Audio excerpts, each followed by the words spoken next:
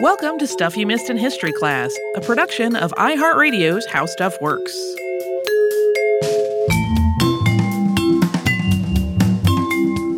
Hello and welcome to the podcast. I'm Tracy V. Wilson. And I'm Holly Fry. I started talking immediately as I could see that Holly was taking a drink of water. So not long ago on the podcast, we talked about the sit-in movement in the United States of the 1960s. And today we're kind of coming back to that theme with an addition of 6 impossible episodes. For listeners who are new to our show, this is when we take a shorter look at 6 topics that for one reason or another we can't quite tackle as a standalone episode. That can be for all kinds of reasons, including how much information is available and how broad the topic itself is. This time, we're looking at what I'm just calling other INs, so other direct action demonstrations and similar protests that have some similarities to that sit-in movement that we talked about earlier. A couple of today's topics might have worked as whole episodes, but I really like having them as part of this collection because together they illustrate a wide variety of ways that these kinds of demonstrations have worked in the United States. They point out some similarities and differences in these movements. So we're keeping them all together today. And our first event took place in Alexandria, Virginia. A lot of articles about it today call it the Alexandria Library Sit-In, but accounts and newspaper reports from the time described it as a sit-down strike. On August 21st, 1939, a group of young black men tried to get library cards at the Whites-Only Library on Queen Street in Alexandria, Virginia, which is the Kate Waller Barrett Branch Library today. Their names were William Evans, Otto L. Tucker, Edward Gaddis, Morris Murray, and Clarence Strange, and they were all between the ages of 19 and 22. So they each came into the library one at a time and asked Alice Green, who was the assistant librarian on duty, if they could register for a library card. She told each of them no, that the library was for whites only. And then from there, each of them would pick a book from the stacks and then sit down at a table to read it, or at least to try to read. Later on, some of them gave interviews where they talked about being way too nervous to actually concentrate on what was on the page. So once one person had gotten a book and sat down, the next person would come in and do the same thing. With 5 black men sitting at 5 different tables in the library and refusing to leave, Green wasn't sure what to do. She sent the library's page, William Adam, to the home of the head librarian, Catherine Scoggin, to tell her what was going on. Scoggin went to City Hall to discuss what was happening with the city planner and the chief of police. Soon, police were on the scene of the library, and a 6th participant in this, who was 14-year-old Bobby Strange, had been tasked with keeping watch over the library and then going to get attorney Samuel Wilbert Tucker, known as SW, from his law office, which was nearby, when the police got there. S.W. Tucker had graduated from Howard University in 1933, studied law on his own, and passed the Virginia bar exam at the age of only 20, a year too young to actually be sworn in. He had arranged the sit-down strike at the library, and his brother Otto was one of the people sitting in. Back in 1927, S.W. and Otto had been arrested after refusing to give up their seat on a trolley to a white passenger, so they already had some experience in civil disobedience. S.W. and a friend had also been denied library cards shortly after the library opened. He was hoping to use that as part of a court case to force the library to integrate. The sit-in was part of that plan as well.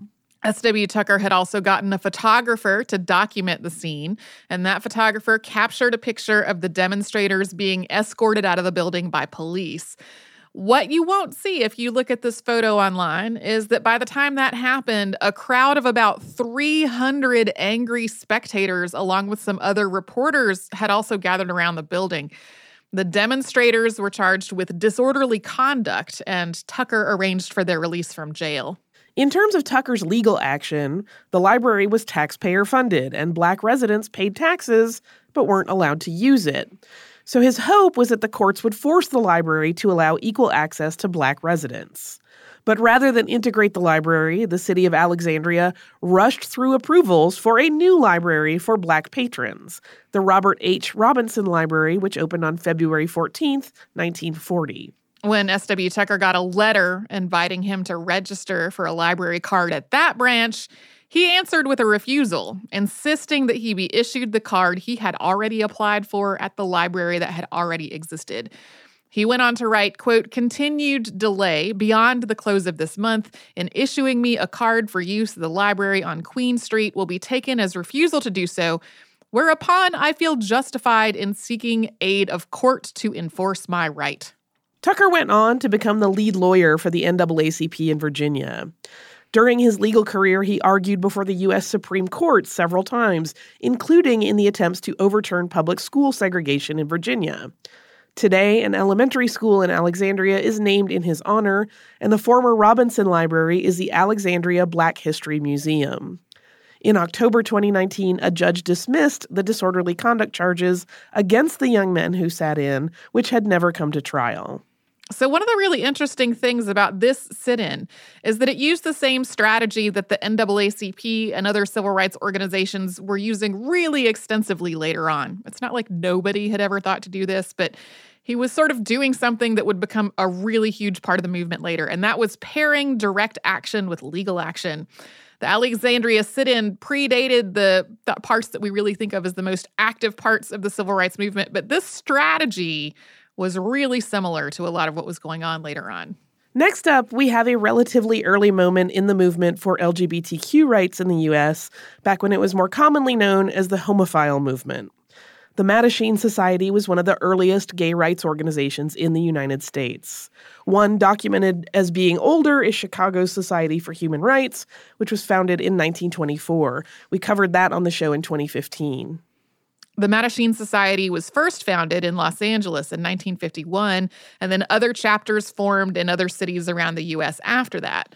And in 1966, members of New York City's Mattachine Society challenged regulations that prohibited gay men from being served alcohol in New York's bars. Those regulations came from the New York State Liquor Authority in the form of a requirement that bar patrons had to display, quote, orderly conduct. In the Liquor Authority's view, homosexuality was inherently disorderly, although the policy didn't specifically mention sexual orientation. Police frequently raided bars that were believed to have a gay clientele, and bars posted signs saying that men had to be facing the bar while drinking. This was part of an overall climate of homophobia, stigmatization, and harassment, and it was not unique to New York. Other states had similar policies, some of which specifically referenced homosexuality. On April 21st, 1966, 3 Mattachine Society members went to bars in New York City with the hope of being denied service so that then they could file suit and try to get that policy overturned. They included Dick Leish, who was the head of the New York chapter of the Mattachine Society, as well as Craig Rodwell and John Timmons. A fourth man, Randy Wicker, also joined them as they went on. They had informed reporters of what they were doing ahead of time, and they called it a sip-in. This turned out to be a little easier said than done, though. The men's first choice had been a bar that had a sign posted in the window that said, "If you're gay, go away." But as soon as the staff there realized that there were reporters on the premises, they closed down for the day. At their next stop, the men told the bartender that they were homosexual, but that they would not be disorderly, and they asked to be served. And in that case, the bartender served them, which is what happened at their next stop as well. There are interviews, I think it was with Dick Leish, where he was talking about at this point, they were like, we've got to get turned down at the next bar, or we're going to have to table this for later because we're going to be like too inebriated to make the argument that we're not disorderly. So they finally wound up at a bar called Julius's in Greenwich Village, which they thought would be hypersensitive to their presence there because it had recently been raided by police. The same as before, they sat down at the bar, they told the bartender that they were gay, but they were going to remain orderly, and they said that they wanted to be served. The bartender had already put glasses in front of them and covered them with his hand, saying, "I can't serve you then." This led to a dramatic photo captured by Fred McDerra of the Village Voice, with the 3 men in coats and ties facing the bartender and the bartender covering their glasses. With the help of the ACLU, the men filed legal action against the state liquor board and the bar. New York City's Commission on Human Rights got involved with it as well. So under the threat of a lawsuit, the Liquor Board changed the policy. Then in 1967, which was just a few years later, a New York Court of Appeals issued a ruling in the case Kerma Restaurant Corporation versus State Liquor Authority. And that court ruling specifically said that homosexuality was not inherently disorderly. That ruling did not end discrimination at New York's bars, though. The Stonewall riots started after a police raid on June 28, 1969. That was another 2 more years after that appeals court ruling had happened. We are going to take a quick sponsor break before we go on to some more actions.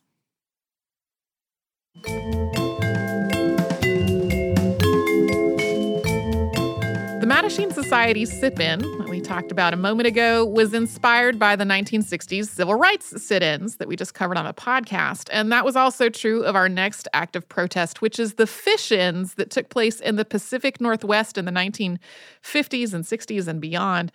But the context for that protest stretches all the way back to the 19th century.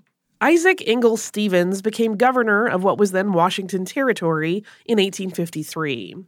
One of his objectives as governor was to secure as much land as possible from the indigenous tribes and nations who were living in the Pacific Northwest. As we discussed in our recent two-parter on the occupation of Alcatraz, he did this through treaties, and these treaties detailed the terms under which the native nations ceded land to the United States. These treaties ultimately assigned more than 90% of the total land to the United States, with the rest being established as reservation land. At least 13 tribes and nations were signatories to these treaties, including the Nisqually, the Puyallup, and the Muckleshoot, although the exact number is a little complicated because Stevens treated individual villages as separate tribes when he was negotiating these treaties under the idea that a smaller group would have less negotiating power. These treaties covered a lot of points in the relationship between the indigenous nations and the United States. But one important point was fishing rights. While there were multiple treaties at work, they all had similar language here. The, quote, right of taking fish at all usual and accustomed grounds and stations is further secured to said Indians in common with all citizens of the territory. So the Native nations, I mean, this has been the case with all of the Native American history that we've talked about on the show. A lot of these treaties were heavily skewed in favor of the United States versus the indigenous tribe or nation. In this case, though, all of the nations involved refused to sign the treaties without that point about fishing rights. Because not only was fishing a major source of food, but the fish and the act of fishing also held religious and spiritual significance. And from Stevens' point of view, he was totally willing to make that concession for very pragmatic reasons. Because if the indigenous people did not retain their fishing rights, then the government was going to be obligated to provide them with some other kind of food source. At first, the indigenous nations were able to exercise their rights to fish in the waterways around the Pacific Northwest, using their traditional methods, which included using gill nets, which are like underwater walls made of netting. There just weren't that many non-indigenous people in the Pacific Northwest yet, and at first, those who were there were more interested in other industries like lumber. But as the non-indigenous population started to grow, indigenous people started having more trouble exercising those rights. And that also was true as federal policy toward indigenous people went through all of those shifts that we talked about in the occupation of Alcatraz episodes. The state of Washington started to interpret that treaty language as meaning that the indigenous people had fishing rights only on their reservations. And that was in defiance of some federal court rulings, which weren't always totally clear and decisive, but they generally upheld the native people's rights to fish in other waterways as well. These restrictions made it increasingly difficult for indigenous people in the Pacific Northwest to fish. The best runs for salmon and steelhead trout were outside of the reservation's boundaries. On top of that, during the period of allotment, the reservations themselves got smaller.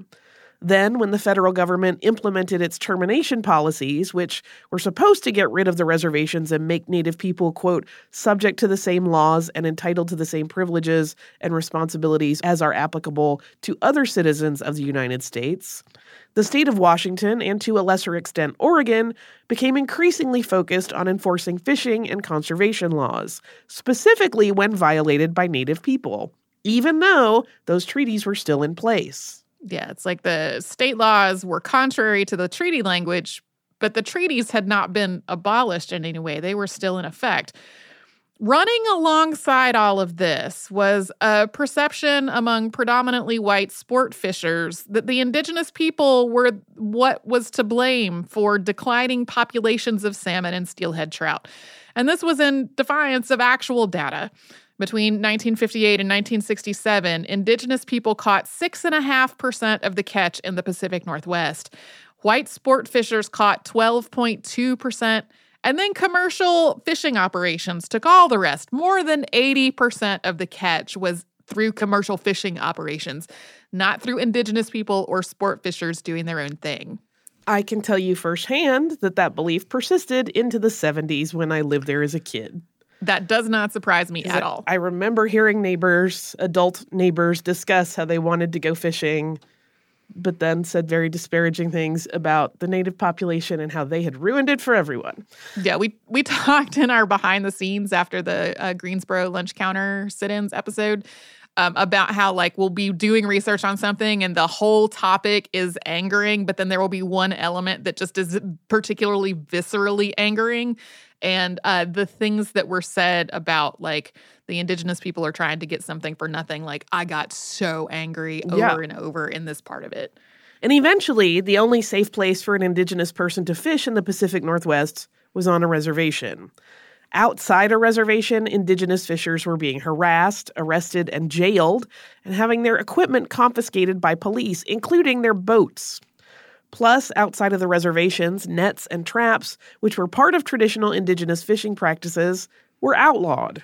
So this was still a few years away from the occupation of Alcatraz and the rise of an intertribal movement for indigenous rights that we just discussed back in November.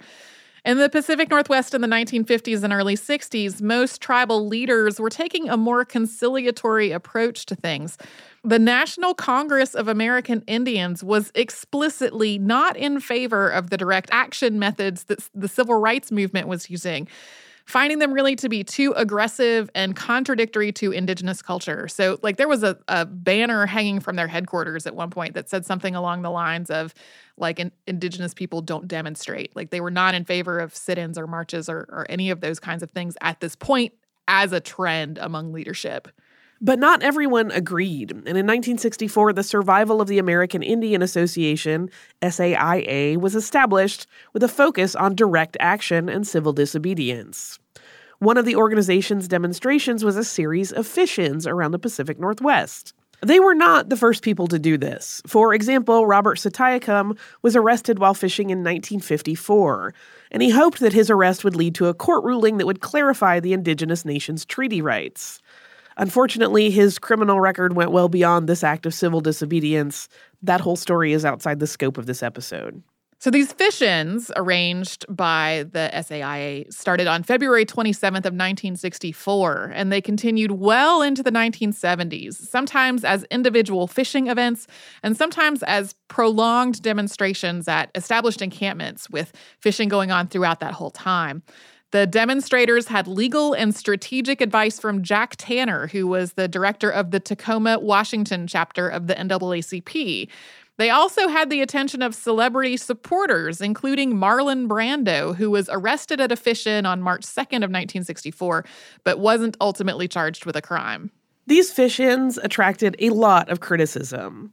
At least at first, many indigenous leaders disagreed with the strategy entirely, preferring to focus on compromise.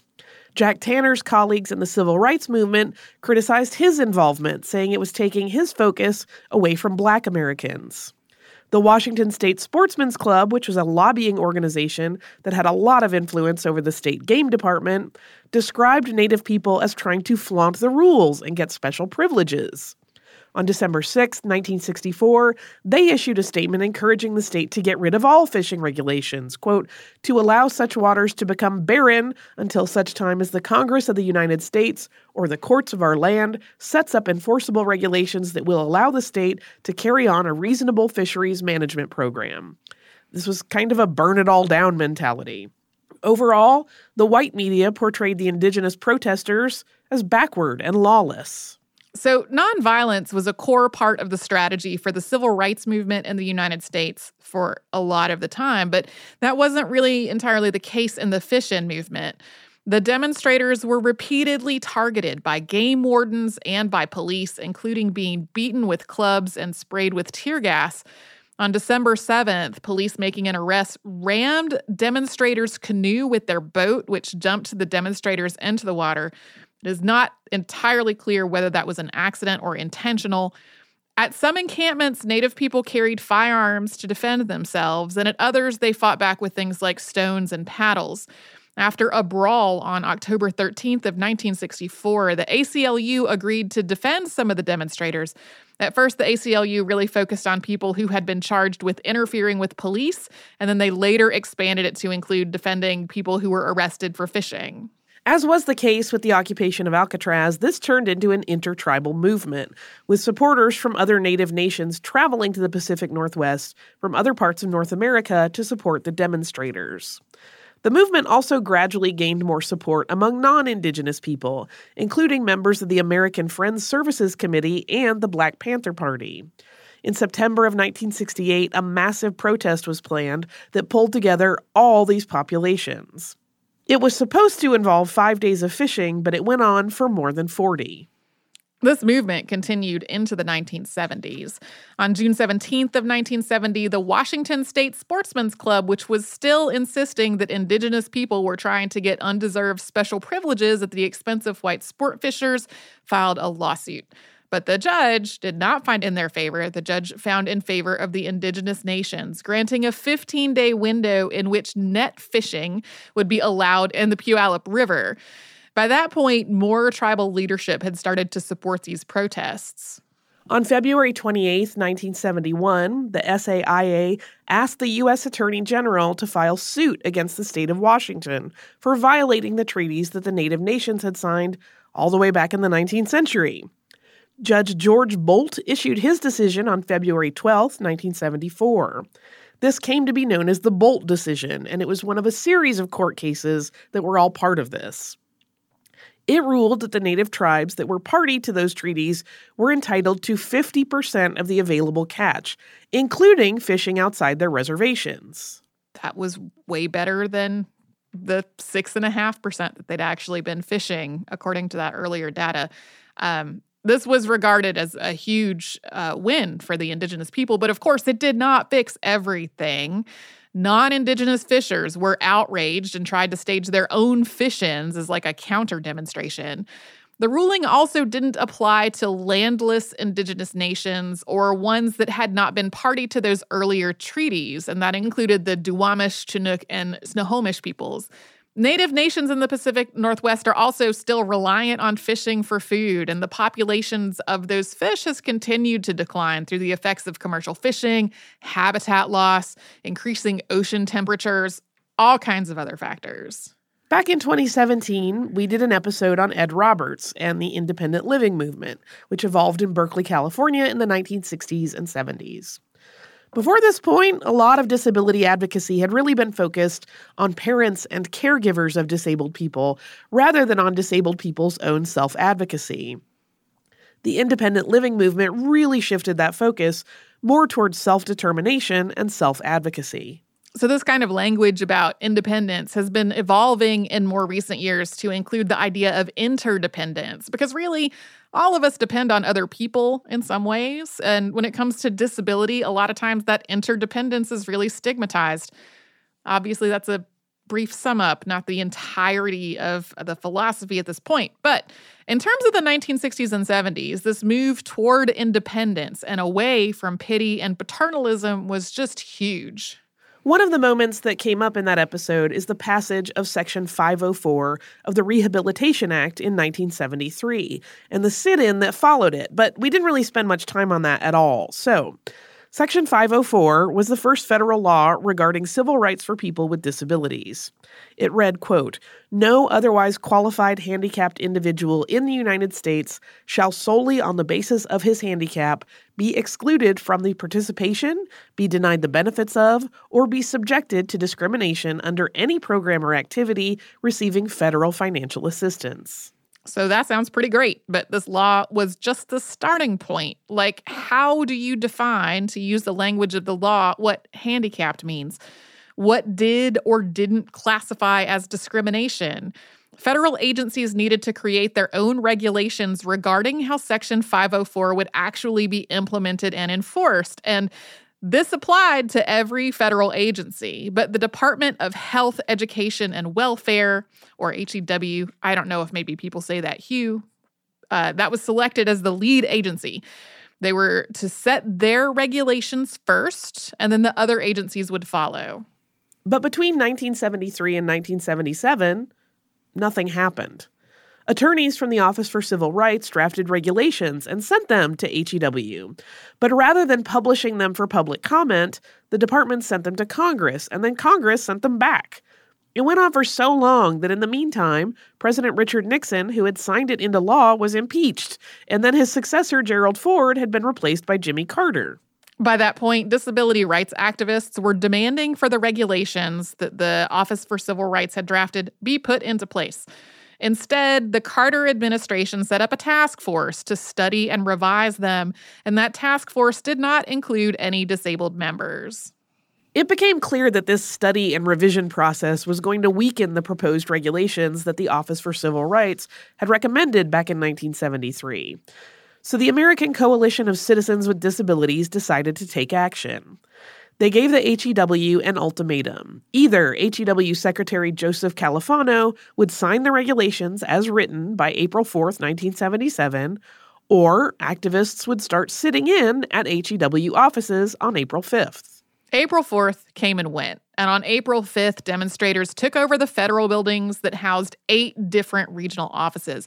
Most of these sit-ins lasted for a day or two, but in San Francisco, more than 100 people sat in for 26 days. Unlike some of the other sit-ins that we've talked about, they didn't show up during business hours and leave when HEW closed for the day.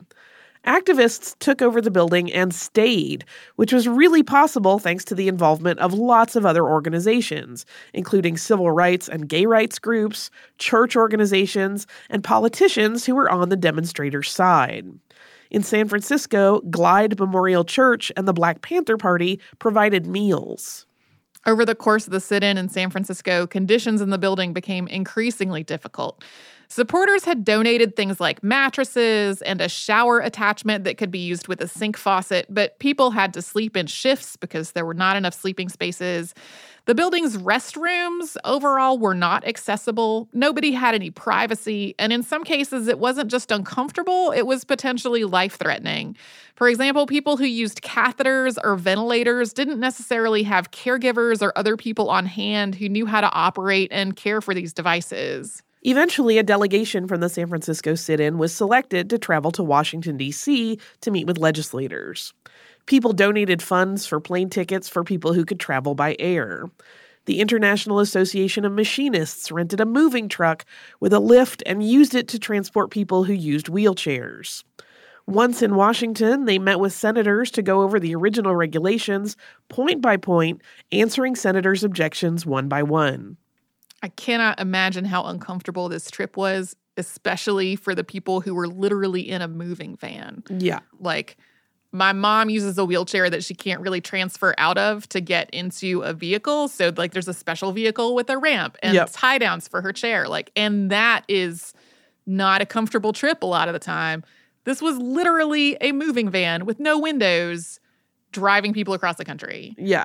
Secretary Califano finally signed these regulations on April 28th of 1977. They included general provisions along with regulations on employment practices, program accessibility, primary and secondary education, post-secondary education, health, welfare, and social services, and government procedures. Overall, this was a major success for the disability rights movement. But at the same time, enforcement was a huge issue. Opponents argued that the work and expense involved made the regulations impractical or impossible to implement. The regulations also served as a template for the Americans with Disabilities Act, which became law in 1990, but actually implementing that has been a struggle as well, even now, decades later. Yeah, I remember there being headlines, I feel like it was late last year, about maybe we don't need to implement this because it's just too expensive. And people were like, you have had 30 years. I have feelings about this. I do too. We should also note that, as is the case with any group, disabled people are not a monolith, and accessibility looks really different for different disabilities. Different parts of the community have different perspectives depending on all kinds of issues. During the 504 sit-in, for example, some members of the deaf community felt like they were excluded, and the deaf community also thought that some of the regulations, like a requirement for educating disabled children in classrooms with their non-disabled peers whenever possible, could threaten deaf culture. That said, though, beyond the regulations, activists who were part of these sit-ins have also talked about their role in shifting non-disabled people's perceptions of disability. In the words of Judith Heumann, who was part of the sit-in and is an international disability rights advocate today, quote, "Through the sit-in, we turned ourselves from being oppressed individuals into being empowered people. We demonstrated to the entire nation that disabled people could take control over our own lives and take leadership in the struggle for equality." She went on to say, quote, "We overcame years of parochialism." If you're curious, there was an episode of Drunk History on this that cast disabled people in the roles of all the 504 protesters, which shouldn't sound like some kind of accomplishment, but it is. Sadly, yes. Sadly, yes. There was a lot in this middle act of the show, so we're going to take a quick sponsor break.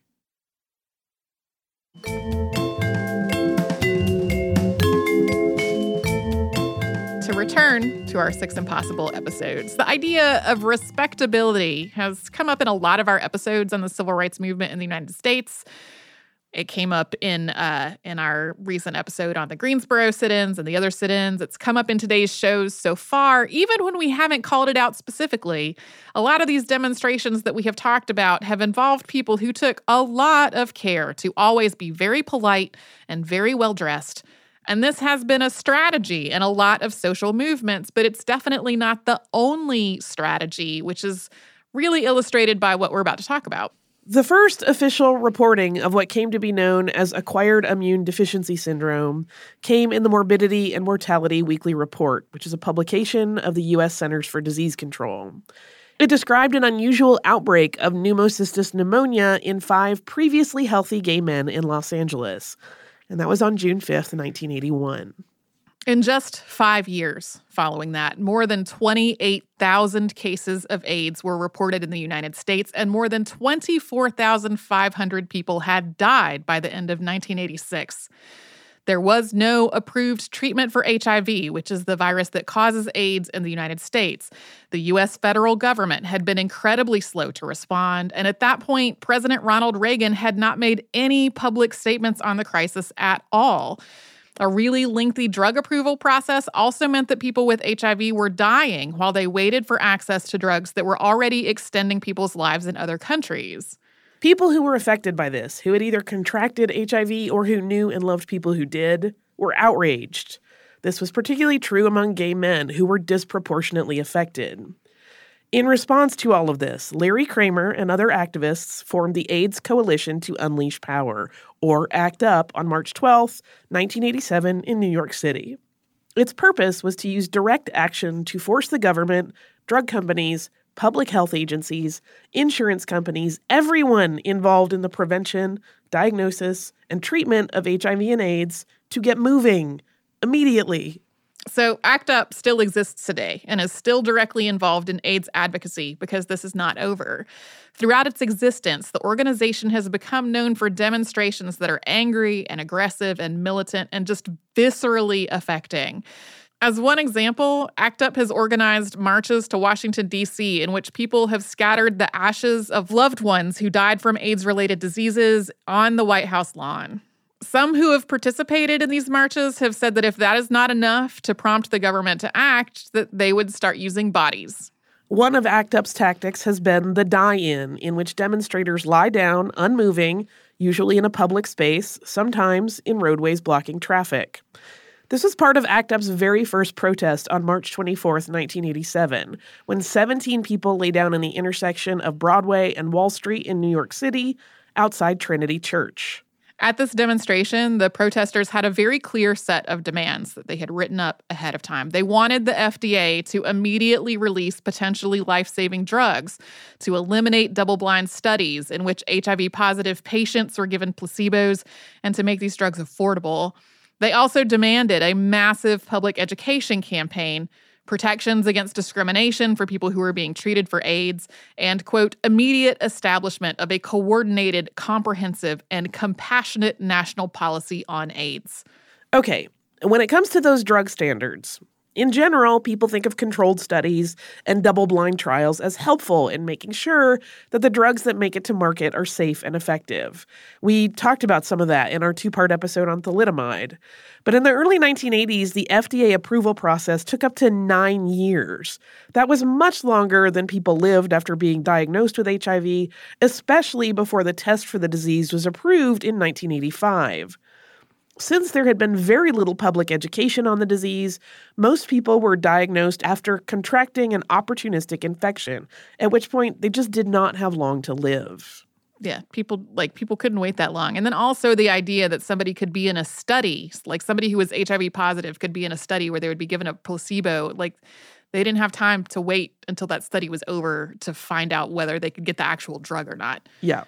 So on September 14th, 1989, ACT UP held a rally and die-in outside of the New York Stock Exchange to protest pharmaceutical company Burroughs Wellcome, which manufactured AZT, which by that point was the only drug in the United States that was approved to treat HIV. Demonstrators had also made their way into the building and dropped a banner from a balcony that said, "Sell Welcome."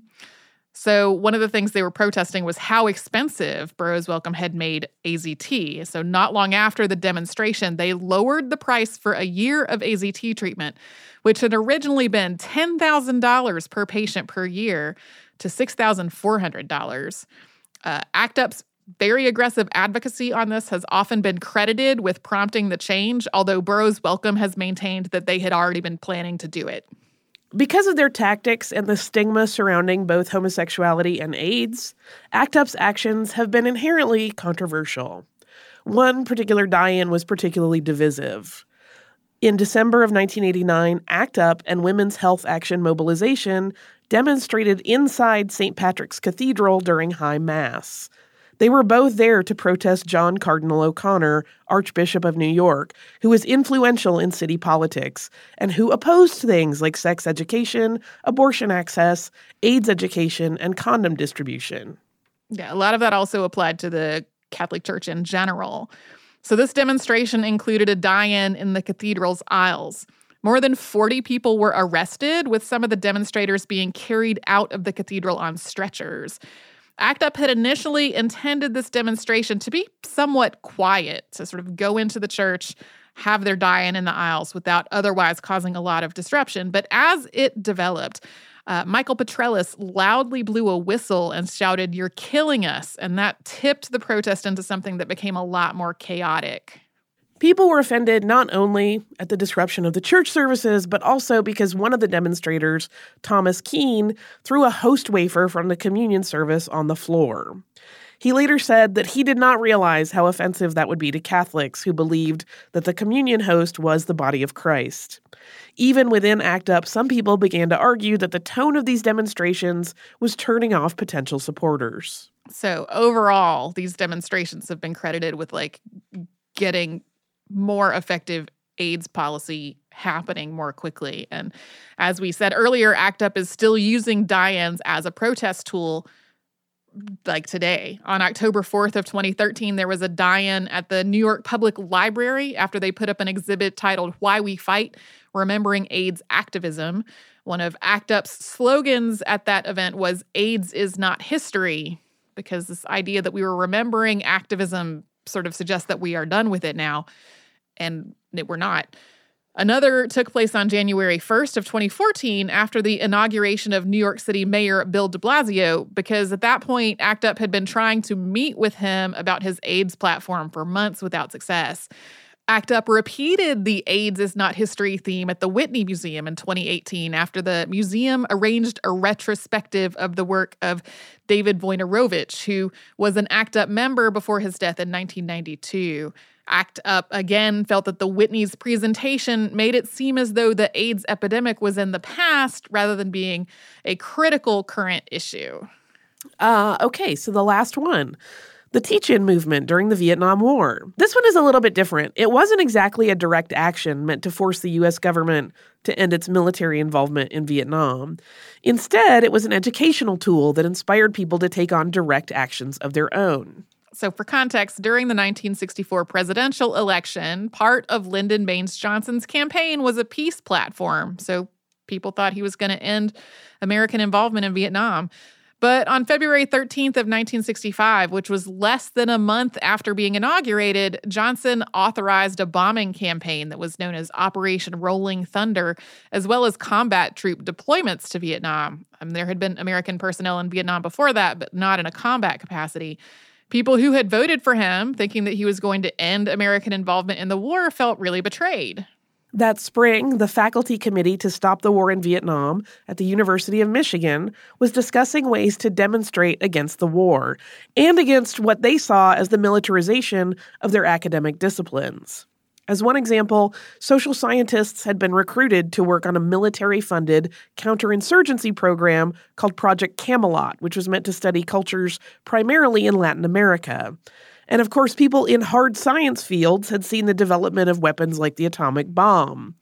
Academics had also seen their work branded as a communist threat during the Cold War, with accusations that they were indoctrinating students against the United States. There was a lot going on with the education community. Yeah, and at first, these particular professors and other educators were focused on a walkout in which classes would be canceled and faculty would instead give anti-war lectures somewhere off campus. But people raised some concerns about whether that was in the best interests of students and whether people would perceive it as the professors not being committed to their work. In a staff meeting on March 17th, after a lot of debate about this whole walkout and strike idea, anthropologist Marshall Salins said, "I've got it. They say we're neglecting our responsibilities as teachers. Let's show them how responsible we feel. Instead of teaching out, we will teach in all night." This led to the first teach-in, held from 8 p.m. on March 24th, 1965, until 8 a.m. the following morning. It was held in Angel Hall Auditorium, although the crowd was so large that it spilled out to other parts of the campus, including the library steps. More than 2,000 people attended, with about 500 still there when the last lecture started. Women enrolled at the university had a curfew at the time, but it was waived so that they could attend. In addition to the faculty involvement, Students for a Democratic Society were also part of the event. This event included lectures and discussions that were meant to educate attendees on things like the military-industrial complex and Cold War rhetoric and U.S. foreign policy, the effects of weapons like napalm and phosphorus bombs. There were at least 2 different bomb threats during the event, with police clearing the building after one of them, and counter-demonstrators were inside and outside the building shouting pro-war slogans like "Better Dead Than Red." 2 days later, another teach-in was held at Columbia University in New York City. More teach-ins followed, and on April 17, 1965, an inter-university committee for a public hearing on Vietnam was established. Participating schools included the University of Chicago, MIT, University of Wisconsin, Wayne State University, and Washington University in St. Louis. The committee published a pamphlet called The Meaning of the National Teach-In. It began, quote, "The teach-ins were born in protest against the United States policy in Vietnam. However, they are vehicles for a larger purpose. They are a means of discussion and debate without which democracy lacks significance." On May 15th, that national teach-in was held in Washington, D.C. This was an all-day event that was also broadcast on more than 200 radio stations. It included discussions about U.S. policies and context of the war, along with debates between supporters and opponents of U.S. policy toward Vietnam.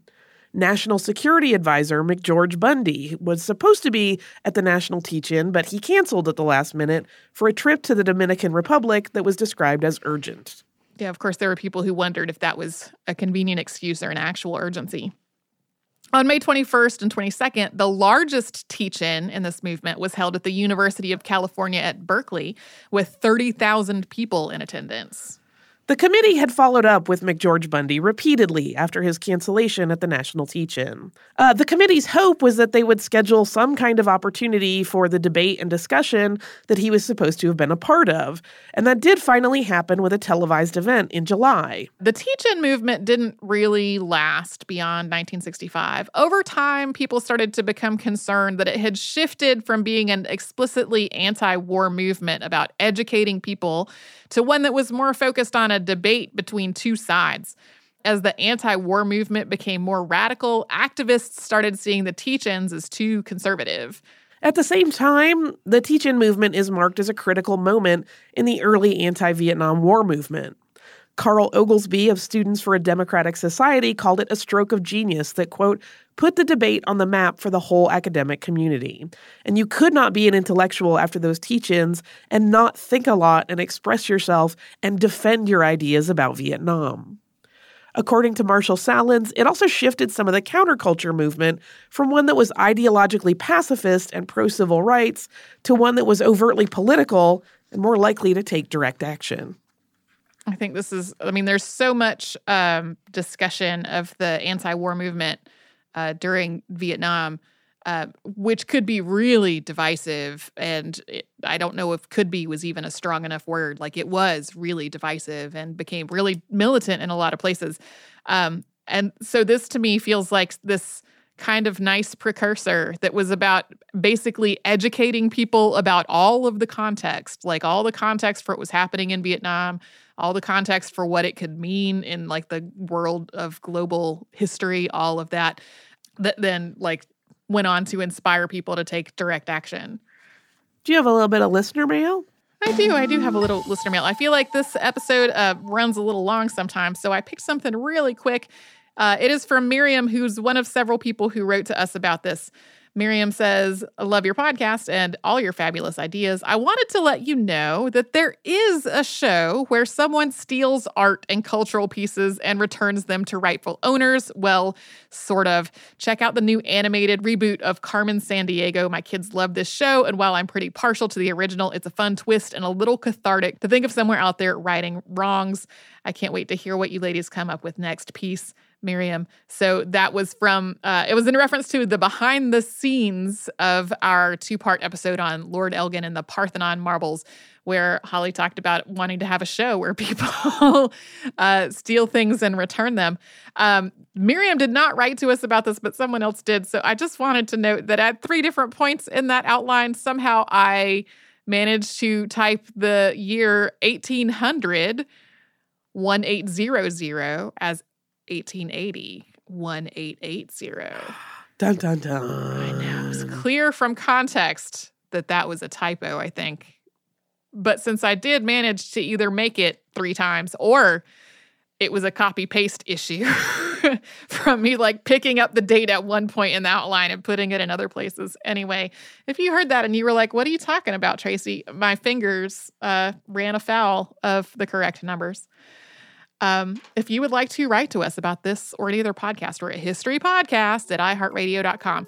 If you have heard an old episode where you heard the old email address and you sent us something to the old email address, you don't need to resend it to the new one. We'll still get it to the old one for some unforeseeable amount of time. And we have had a few people that have sort of forwarded us the email from the old email address. That's not a problem, but you don't have to. It'll be fine. We'll still get it. So that's historypodcast@iheartradio.com. And then we're all over social media at Missed in History. That's where you'll find our Facebook, Pinterest, Twitter, and Instagram. And you can subscribe to our show on Apple Podcasts, the iHeartRadio app, and anywhere else you get your podcasts.